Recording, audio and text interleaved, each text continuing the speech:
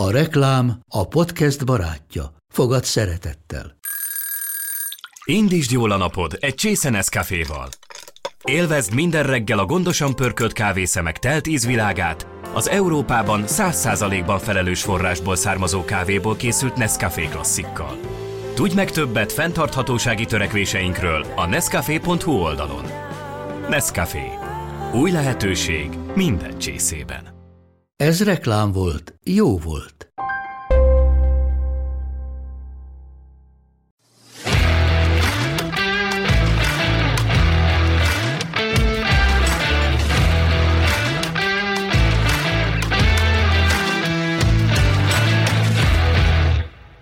Üdvözlöm a kedves hallgatókat, ez itt az Index kulturális podcast műsora, az Arútluk, műsorvezető társam Víg György, jó magam Kozár Alexandra vagyok, és ezúttal egy költőt köszönhetünk, számos más titulust is mondhatnék a neve mögé, de azt hiszem nem szükséges, mindenki ismeri őt, Lackfi János. Szervusz János! Szervusztok! Nagyon-nagyon örülök, hogy eljöttél, nem volt egyszerű az egyeztetés, te annyit szerepelsz, olyan erős a közéleti, jelenléted, és a közéletin belül a közösségi médiában való jelenléted is. Naponta többször posztolsz verseket, olykor másoktól is, legtöbbször magadtól. Nagyon-nagyon erős ez a Facebook jelenlét, emiatt úgy érezzük, gondolom a 100 000 követőt, hogy te tényleg jelen vagy a mi életünkben. Na most azt kérdezném, hogy ez a személyiségedből fakad, mert ugye nem volt mindig Facebook, meg közösségi média, ez a játékosság, ez az interakcióra való hajlam, vagy pedig így szeretnéd eladni a verseidet, a költészetet és magadat? Hát nyilván mind a kettő, szóval ez így szétválaszthatatlan, tehát nyilván azért írok, hogy abban másnak örömeteljék, azért írok, mert azt gondolom, hogy ami történik velem, illetve velünk, nevezetesen az élet, hogy ez egy fontos dolog, és egy izgalmas dolog, és sokszínű. És amikor írok, akkor nyilván ez egybe tapad azzal, hogy ebből könyvek lesznek, és ha már írtam az embereknek könyvet, akkor örülök, ha kézbe veszik, és ha minél többen kézbe veszik, és hogyha ennek az útja, hogy valamilyen módon, tehát hogy jelen legyek akár, hogyha folytatom egy kicsit, amit mondtál a nappaliukban, mert ugye az első karantén időszak alatt indítottam egy karantén színházat, mert egy kicsit az volt az érzésem, hogy úgy el vannak az emberek anyátlanodva teljes joggal, mert hogy csomó minden, ami eddig kitöltötte az életüket, vagy kivattázta, az nincsen, vagy megváltozott, vagy bezárt, vagy csak bizonyos időközökben látogatható, és így tovább. Bár nem voltunk annyira szigorúan fogva, az egyik ismerősöm ottan valahol Novosibirszk mellett egy ilyen kutatóprogramban vesz részt, és ott úgy volt alá komolyan megadva, hogy ugye volt egy ilyen mínusz 30-40 fok, ami ottan a szokásos hőmérséklet, és abban így meg volt adva, hogy nem tudom én, kedden 15-30-tól 15-45-ig mehet vasboltba mondjuk, és hogyha valami nagyon kellett, és ő szépen, tehát olyan nem volt, hogy őt aztán akkor még 50-kor azért beengedték, hanem hát ott azért, szóval, tehát, hogy el voltunk anyátlanodva, és akkor gondoltam, hogy egy kicsit, tehát, hogy az irodalom alapvetően kommunikáció, akkor kommunikáljunk, és ilyen kis félórás, 3-4 órás, 1 órás, mikor, hogy bejelentkezésekkel, aztán kiderült, hogy nagyon sokaknak a nappaliát benépesítettem, tehát, hogy legalább ilyen utólagos megtekintésekkel olyan 10 000-es átlaga volt ezeknek a videóknak, és a karantén időszak végén ilyen nagyon sok olyan köszönő levelet kaptam, ami teljesen zavarba ejt, tehát, hogy hát nem is tudom, hogy éltem volna túl, hogyha ez nincs, meg hogy ez egy ilyen biztos pont volt, szóval, hogy tényleg az irodalom az egyfajta beszélgetőtárs. Nagyon sokszor ugye elabsztraktosítjuk meg, meg úgy tudunk olyan köré rakni ilyen kritikai, mindenféle körülményességből ilyen bástyákat, nehogy az olvasó hozzáférjen, de hát alapvetően egy kocsmában kezdődik, ahol valaki lecsap a pultra, és azt mondja, te olyan sztorim van, hogy dobsz egy hátast. Az érdekes, hogy tényleg mindenről írsz. Tehát nem csak verset, hanem forgácsokat, prózát, és közben szapodik a kötetet száma is. De ez olyan, mintha te folyton írsz, tehát akármit csinálsz, írsz valamit, meglátsz, már írod is, fejben. Most mutatom, most itt a Dunaparton is itt van egy ilyen kis füzet, nagy füzet, itt a farzsebemben előpakolom, úgyhogy hitelesíteti, 2 tanú van rá. Ez még az ószövetségi értelemben is, bár ott 2 férfi tanú kellett, de az is megvan így a technikus kollégával. Na, ez már nem volt gender semleges abszolút nem, az ókor az nagyon nem volt gender semleges, többek között erről ismerszed, de azért voltak előnyei, voltak hátrányai, mint a mai korunknak is. És abszolút, tehát, hogy de azt gondolom, hogy ez nem is olyan különleges, ahogy egy színész lopja a gesztusokat a tömegközlekedésen, meg a tekinteteket, azt, hogy hogyan élnek az emberek, hogy mit fejez ki, hogyan működik. Én is, tehát tudom, valaki fölveszi a telefonját, és akkor azt belemondja, hogy nem tudom én, na Szio Mio, mindjárt megjön a kajcím, és akkor rögtön van egy... Rögtön lesz egy botrány. Egy nyelvi alapja, igen, a következő. Akár, igen, és van egy nyelvi regiszter, hogy ő valamilyen, ami nyelvileg is megnyilvánul, és nagyon vicces volt, mert egyszer felszálltam az 1-es metróra, és akkor rögtön elővettem a zsebemből ezt a kis füzetkémet, mert valami eszembe jutott, és akkor lekörmöltem, és szemben velem egy kedves középkorú úr így felvöltött szinte, hogy akkor igaz! És mondom, hogy mire gondol konkrétan? Jó, hát az, hogy mindig jegyzetem. Nem csak úgy mondom az interjúkban, hát tényleg rengeteg ilyen, nem tudom én, tehát legalább 200 ilyen kis füzetkém van így az íróasztalon fölött, így bedugdosva a polcra, és akkor aztán újra hasznosítom, néha megdöbbenek, vagy csodálkozom, hogy miket lát. Tehát, hogy mindig, hát nem, tényleg ez nem egy különleges dolog, hogyha az ember most a Van Gogh Múzeum jut eszembe Amsterdamban, hogy kismillió füzete volt. Tehát azt gondoljuk a Van Goghról, hogy hát ő egy olyan öntérvényű, nem tudom én, nem kell az ilyennek tanulnia, mert minek csak elrontja. De mind folyton rajzolt jegyzetet, rajzolt. De azért sajnos ő nem tudta jól menedzselni önmagát, tehát ugye szegény egyetlen képet nem adott el életében. Hát azt nem, igen. Azért nagy a különbség. Persze, hát az, hogy a korral most talál az ember egy hangot, meg tud beszélgetni, az egy öröm, az egy szerencse, egy isteni ajándék, de tényleg, ugye van ez a babona, hogy akkor minél jobban nem érti az embert a kora, annál nagyobb annál művész. Nagyobb költő? Illetve azt szokták mondani ennek, hogy a másik nézőpontja, ami ugyanilyen fura, és nem feltétlenül az, hogy ez gyanús, ez túl sikeres. Ez nem lehet igazi, mert ez túlságosan sikeres. De ez a vád azért olykor veled szemben is elhangzott, nem? Tehát, hogy téged már annyian ismernek, olyan sok köteted van, most nem is tudom, hogy a 65-ben benne van a 38 műfordítás kötet is, vagy azon nincsen felül? benne, az még ezen felül igen, van. Igen, ez a Facebookon, hát a bemutatkozásod, vagy a bejelentkezés, hogy 55 év, 65 kötet, 38 műfordítás kötet, sok-sok fellépés, és mint a Keravéban 1000 apró cikk, ezt én tettem hozzá a Keravéban, de hogy akkor ezek szerint a 38 azon felül van. Hogy én olvastam már tőled olyan interjút, ahol te kvázi védekező pozícióból magyarázod azt, hogy attól, hogy valami népszerű, attól, hogy egy vers, egy költemény népszerű, és sokakhoz eljut, az nem baj. Szerintem tehát miért kell ezért védekezni? Miért? Ja, nem gondolom, hogy kell védekezni, van, nyilván felmerül ez. Biztos, hogy ebben van tök természetes az emberi irítség is esetleg, igen.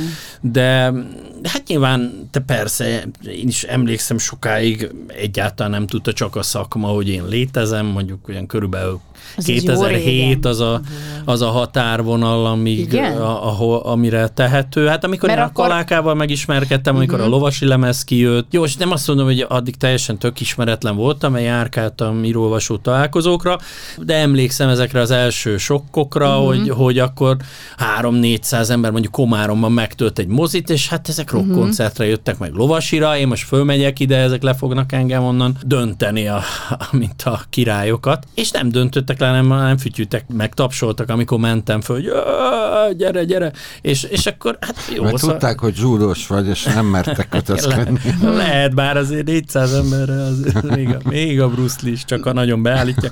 De szóval, hogy igazából jó, tehát hogy jó tapasztalat volt, hogy akár sok száz ember előtt is működhet az, amit én hol az egyetemen, hol itt, hol ott. Kiszámoltam egyébként, mert ez az 50. kerek évforduló, ugye, mint tavaly volt, Ez olyan sok mindennen elgondolkodtatott, és körülbelül 120 000 felnőtt előtt léptem föl, így nagyjából összességében 80 000 gyerek előtt, tehát ez ilyen átlagolás, valószínűleg ennél több, de ennyi biztos. 20 000 tanítványom volt az egyetemen a 17 év alatt, úgyhogy szóval és 5-ször megkerültem a földet csak Magyarországon belül autóval, mert hogy hát a fellépések ja, ezek igen, csak a fellépések. 150, 170, 200, mikor mennyi fellépés volt.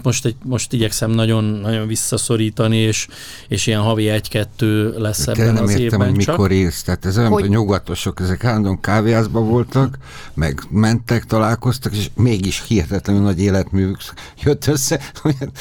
Mikor hát is meg volt a napi penzumuk, tehát én nyugatkutatással foglalkoztam az egyetemen, és... Máskülönben nem jött? De Krudinál például egyszer rejtély mindenkinek, vagy nyilván azoknak, akik nagyon mélyen belásták magukat, állandóan üldögélt valahol, és buslakodott, meg merengett, és közben valami felmérhetetlenül gazdag nagy életművet. Így van, de ő neki se tette a lábát otthonról addig, tehát ő volt az egyik legnagyobb kórhely mind között, és olyan fogalmak, tehát elképesztő, Fráter Zoli nagyon alaposan utána kutatott, hogy döbbenetes pénzeket keresett, eszméletlen pénzeket keresett, csak ugye olyan volt az éles stílusa, hogy a világ minden pénze nem volt elég. Most gondold el, hogy beülsz a kávézóba, itt mondjuk valahol itt Óbudán, és azt mondod, hogy akit éjfélig fogyaszt, az mind az én vendégem. Ő ezt nem egyszer, nem kétszer megcsinálta, és hát az mi, arra milyen fizetés elég, és egyébként ami nagyon Krudival kapcsolatban, ami nagyon érdekes, de ez az összes nyugatost valamelyest jellemzi, Krudi ki nem tette otthonról a lábát, és se kávéház, se most lehet, hogy otthon piálgatott az íráshoz, azt nem tudom, de amíg 16 kézirat oldalt meg nem ért. Vagy bocsánat, 17-et. És miért 17-et? Mert Jókai mindig 16-ot írt. Meg volt ez az egészséges rivalizálás, és ugyanígy Kosztolányi is, tehát amikor egyébként a kávéházban ültek fiatalon, akkor azért ültek a kávéházban, mert az volt a fűtött hely, meg ott volt kaja. Nem volt pénz. Hát meg, hogy otthon ilyen cselédlakásban laktak, és nem tudtak gyakorlatilag fűteni. Akkor bement a kávéházba, és akkor volt az irodalmi kávé, ami arról szólt, hogy ha kicsit fogytán volt a kávé, akkor újra töltötték kávéval, fogytán volt a tej, akkor újra töltötték tejjel, tehát ez egy ilyen szociális intézmény volt, meg az irodalmi szendvics, ami a fele árába került, de kétszer akkora volt. Tehát, hogy meg az irodalmi főpincér, aki fölírta, megjegyezte ki még, és nem kérte a pénzt. És az irodalmi főpincértől ugye, hogyha olvassuk a Nagy Endrének például a Nagyváradi regényét, akkor az irodalmi főpincértől lehetett írót is rendelni, tehát ő tudta, hogy ki mennyit ér a tabellán, és akkor jött mondjuk a nagyváradi szerkesztő, aki szeretett volna egy jó kis irodalmi rovatot a lapjába, csak a főpincértől megkérdezi, melyik az, amelyik tényleg, szóval nem csak úgy néz ki, mint író, hanem tényleg is az, és akkor elég jókat, mert Adit is vitte magával, Krudit is vitte magával, tehát hogy jó ízlése volt, tudták az árfolyamot a korabeli pincére. Tehát ha már nyugatnál vagyunk, mert ugye volt egy olyan, tőled olvastam talán egy Goethe Kosztolányi fordítás, ami ugye az íróról és az irodalomról szólt, nem tudom persze idézni, de a lényege az, hogy amíg más mámoros, addig én megírom a mámort. Most ugye, ha valaki állandóan írja az életet, akkor hogy éli? Vagy van egy ilyen anekdóta, nem tudom, hogy ez valódi, vagy csak elterjedt, mert olyan jól hat, hogy a Karinti, ugye a nagyon jó barátja Kosztolányi halálos ágyán így nem tudott mit mondani neki vigasztalásul, mert már vége nem sokára, és akkor annyit mondott, mindegy, ez is jó lesz valamire. Minden megírható, így van. Hát sőt, ennél tovább ment az őrületben a Szabó Lőrincek, és saját szívrohamát percről percre írta, hogy mikor mit érez, hogy aztán majd tudja, hogyha túléli. Hát ezt azért Eszterházy is megcsinálta. És így, hát persze, igen, a Hasnyálmirigyes naplójával, és amikor már nem bírta, akkor I.S. Gyulának, aki ott volt a beteg ágya tehát a kórházi ágya mellett, akkor diktálta Gyulának, hogy azok amikor már olyan erős volt a fájdalom, hogy mit érez, mikor. Hát meg ugye Karintiról, ha beszéltünk, ő is megírta az Utazás a koponyám körül, tehát magáról az agyműtétjéről is írt, és abszolút jogos a kérdés, hogy szerintem arra érdemes figyelni, hogy az ember éljen is, hogyha hajlamos arra, hogy mindent témának tekintse. Mondta egy kedves barátom, hogy Laci, te azért egy nagy franc vagy, mert most így beszélgettünk a kávézóban, és akkor így közben szkennelsz, meg nézed az embereket, meg nem tudom én mi, és amikor meg rám tapadsz, akkor tudom, hogy nem én érdekelek, hanem szívott ki belőlem a témát, elmészte a fenébe. De olyan kedvesen mondta, meg évült be, meg aranyosan, de van egy ilyen veszély, és hát szerintem érdemes arra figyelni, hogy az ember éljen, tehát hogy úgy hagyja elmenni néha azt is, ami esetleg jó téma lenne, tehát nem egy kirándulni, és nem azon jár az esze. De lehet, hogy egy családi összejövetel, most például egy ilyen 4 részes novellát rendelt tőlem az egyik folyóirat, és ezen gondolkodtam, hogy mi legyen az, ami, mert ugye ez a Hamu és Gyémánt, és ugye hát hogy ilyen magazinszerűen működik, tehát hogy egy kicsit mindegyik le legyen zárva, de mégis tovább szippantsa a figyelmét az olvasónak, hogy várja a következő folytatást, ez egy ilyen sajátos forma. És pont egy családi összejövetelem, arról beszéltünk, hogy ki mit szokott álmodni, rendszeresen visszatérő álmokat, és akkor bejött egy olyan, hogy így kigyulladt a kis piros lámpa a fejemben, hogy na, ezt majd megírom, de nem kaptam elő ott papírt, tehát hogy azért az ilyesmit jobban is megjegyzem, mint amikor a bevásárló listát mondják, hogy mit kell hozni, és akkor van, hogy visszatelefonálok, hogy akkor most ilyet, vagy olyat, vagy mi, vagy melyik polc, vagy nem tudom én. Hát lehet, ha rémbe szednéd, akkor nem tudnád elfelejteni. Van olyan is, mert az egyik legutóbbi Facebook bejegyzés, az egy zöldség kirakattá összerakott gyönyörű kép, és akkor arról szól, hogy az összetevőkből a nagymama, vagy nem is tudom ki, hogyan állítja össze az ételt. Na de létezik számodra tabu?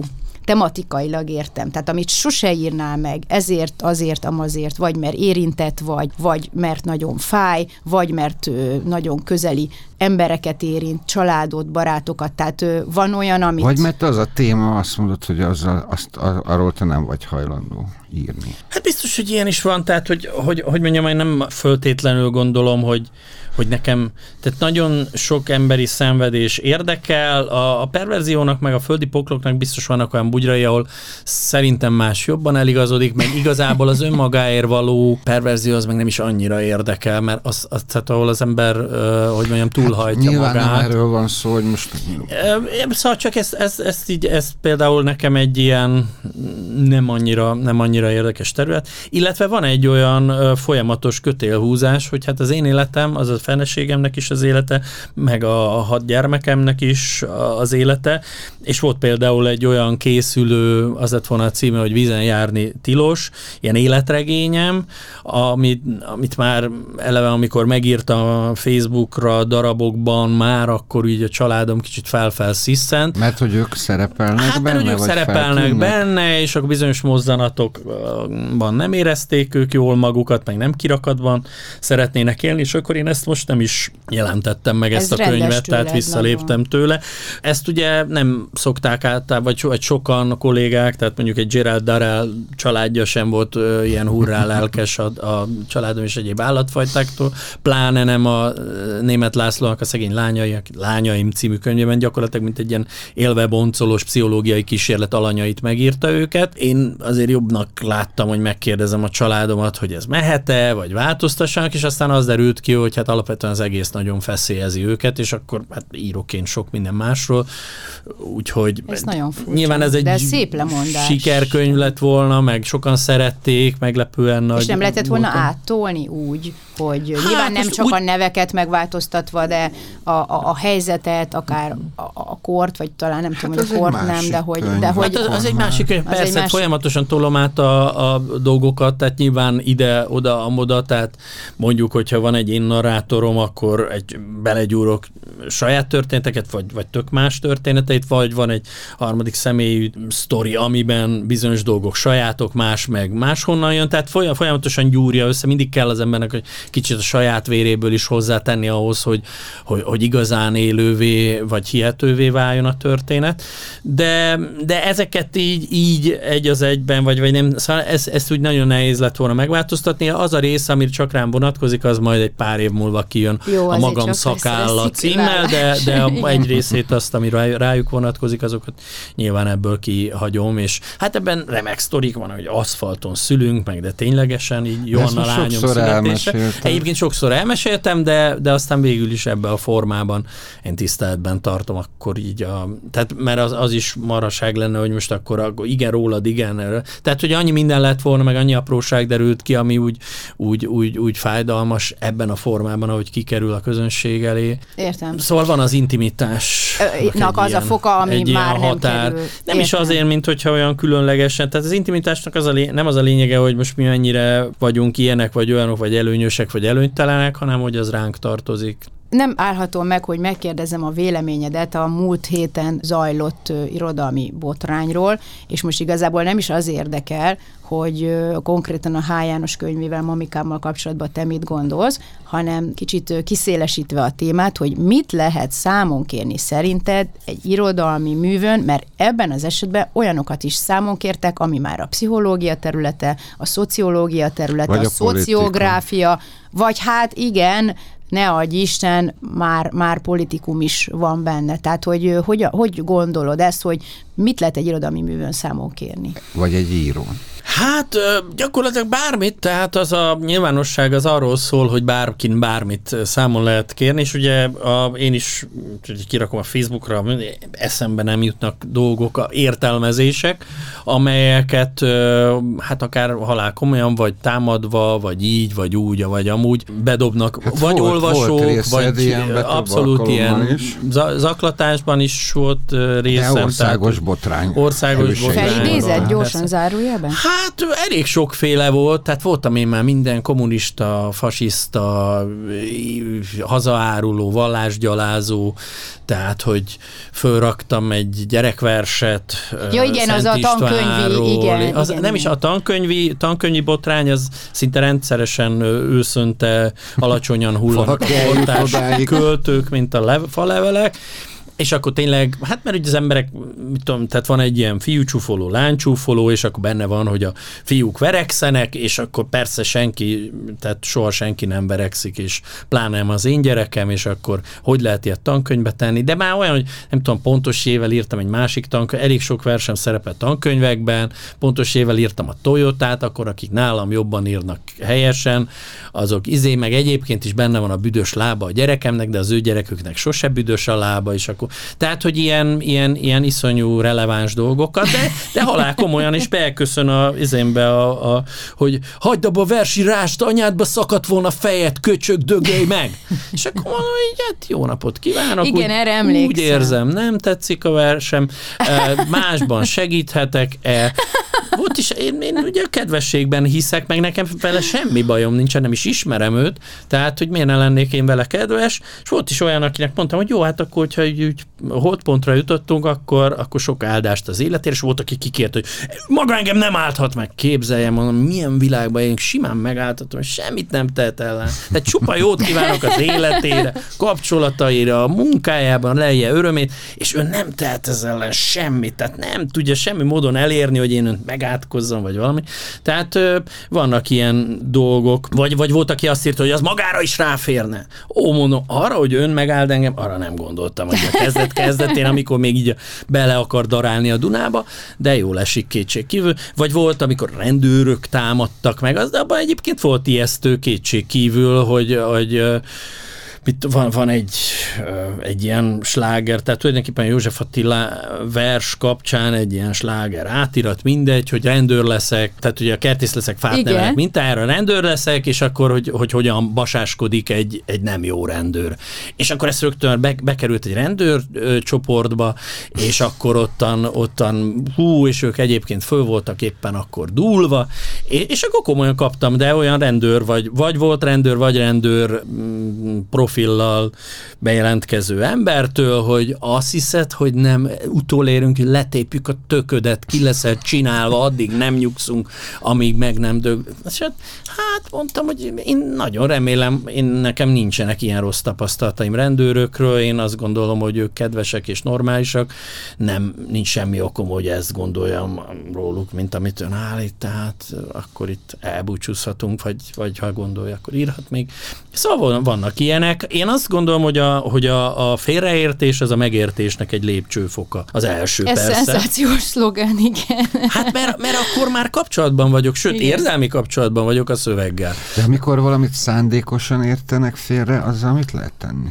Hát vagy egy olyan rendszerben hagyják csak működni azt az adott művet vagy szöveget, amiben természetesen egész más jelent, de nem abban a rendszerben létezik csak. Hát Jannónak konkrétan a könyvét még nem olvastam, de tervezem, nem feltétlenül a botrány miatt, hanem már amikor megjelent, akkor már nekem nagyon érdekesnek tűnt, és igazából nem nagyon tudom, tehát úgy pro és kontra elolvastam a dolgokat. Egyrészt a Janóról nehezen tudom elképzelni, hogy valóban valami olyan, tehát hogy ő ilyen teljesen sztereotíp és elvadult karaktereket rajzolt volna, akikben nincsen szerethető, és akik tulajdonképpen gyűlöletkeltésre alkalmasak.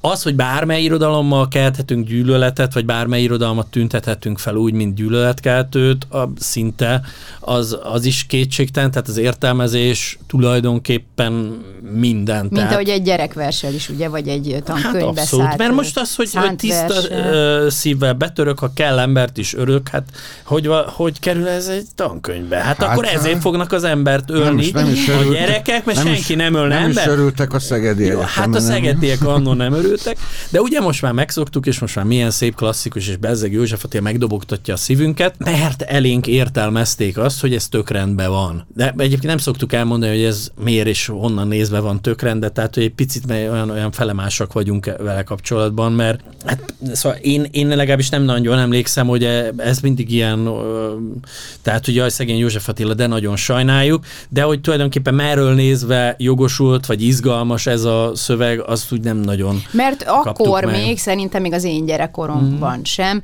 nem volt ez a fajta beágyazottsága az interpretációnak, én azt gondolom. Úgyhogy azóta teljesen megváltozott a világ, de nézzük a jó oldalát, hogy igenis a vers is, és a regény is, és a novella is bőven túlmutat az irodalmi körökön és hatáskörön, és olyan interakciót teremt, mint amit az előbb a rendőrös történetedben elmondtál. Hát persze, meg hát ugye ez ilyen, akár ilyen konkrét Facebookos tapasztalat, hogy az biztos, hogy a legnagyobb elérést a botrány biztosítja. Egyrészt, mert akkor aki mondjuk téged szeret, az minden áron elkezd védelmezni, tehát ő is hangosabbá és láthatóvá válik, ő is osztja, ő is posztol, stb. Tehát, hogyha valami megjelenik, az egy nem nagyon erős poszt. Ha valamit lehúznak, az legalább 2, tehát egyrészt, hogy megjelent, másrészt, aki lehúzta. Ha én megvédem magamat, az egy harmadik erős poszt, megint valaki megtámad, megint egy, és közben osztják, támadják, tehát én nem azt mondom, ez érzelmileg azért elég megterhelő,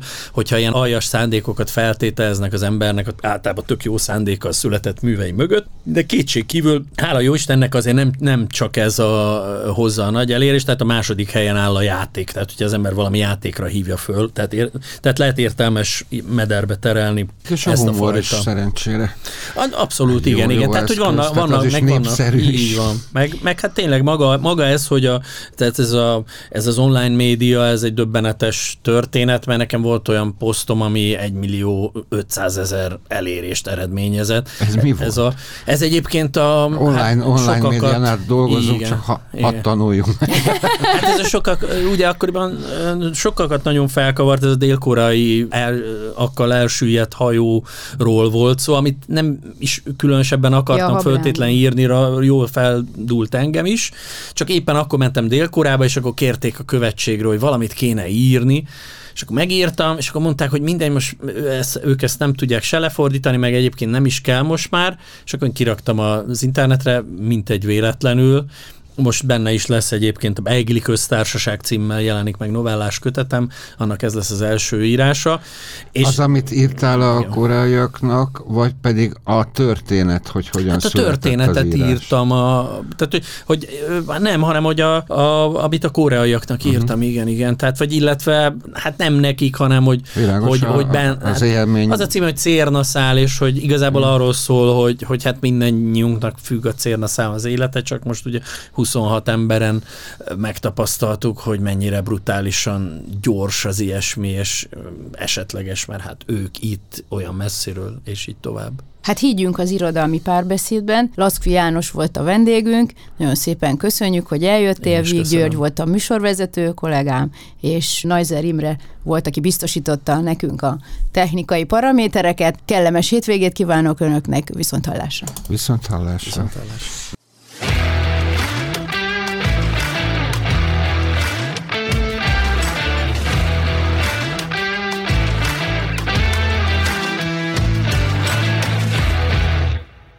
A műsor a Béton partnere.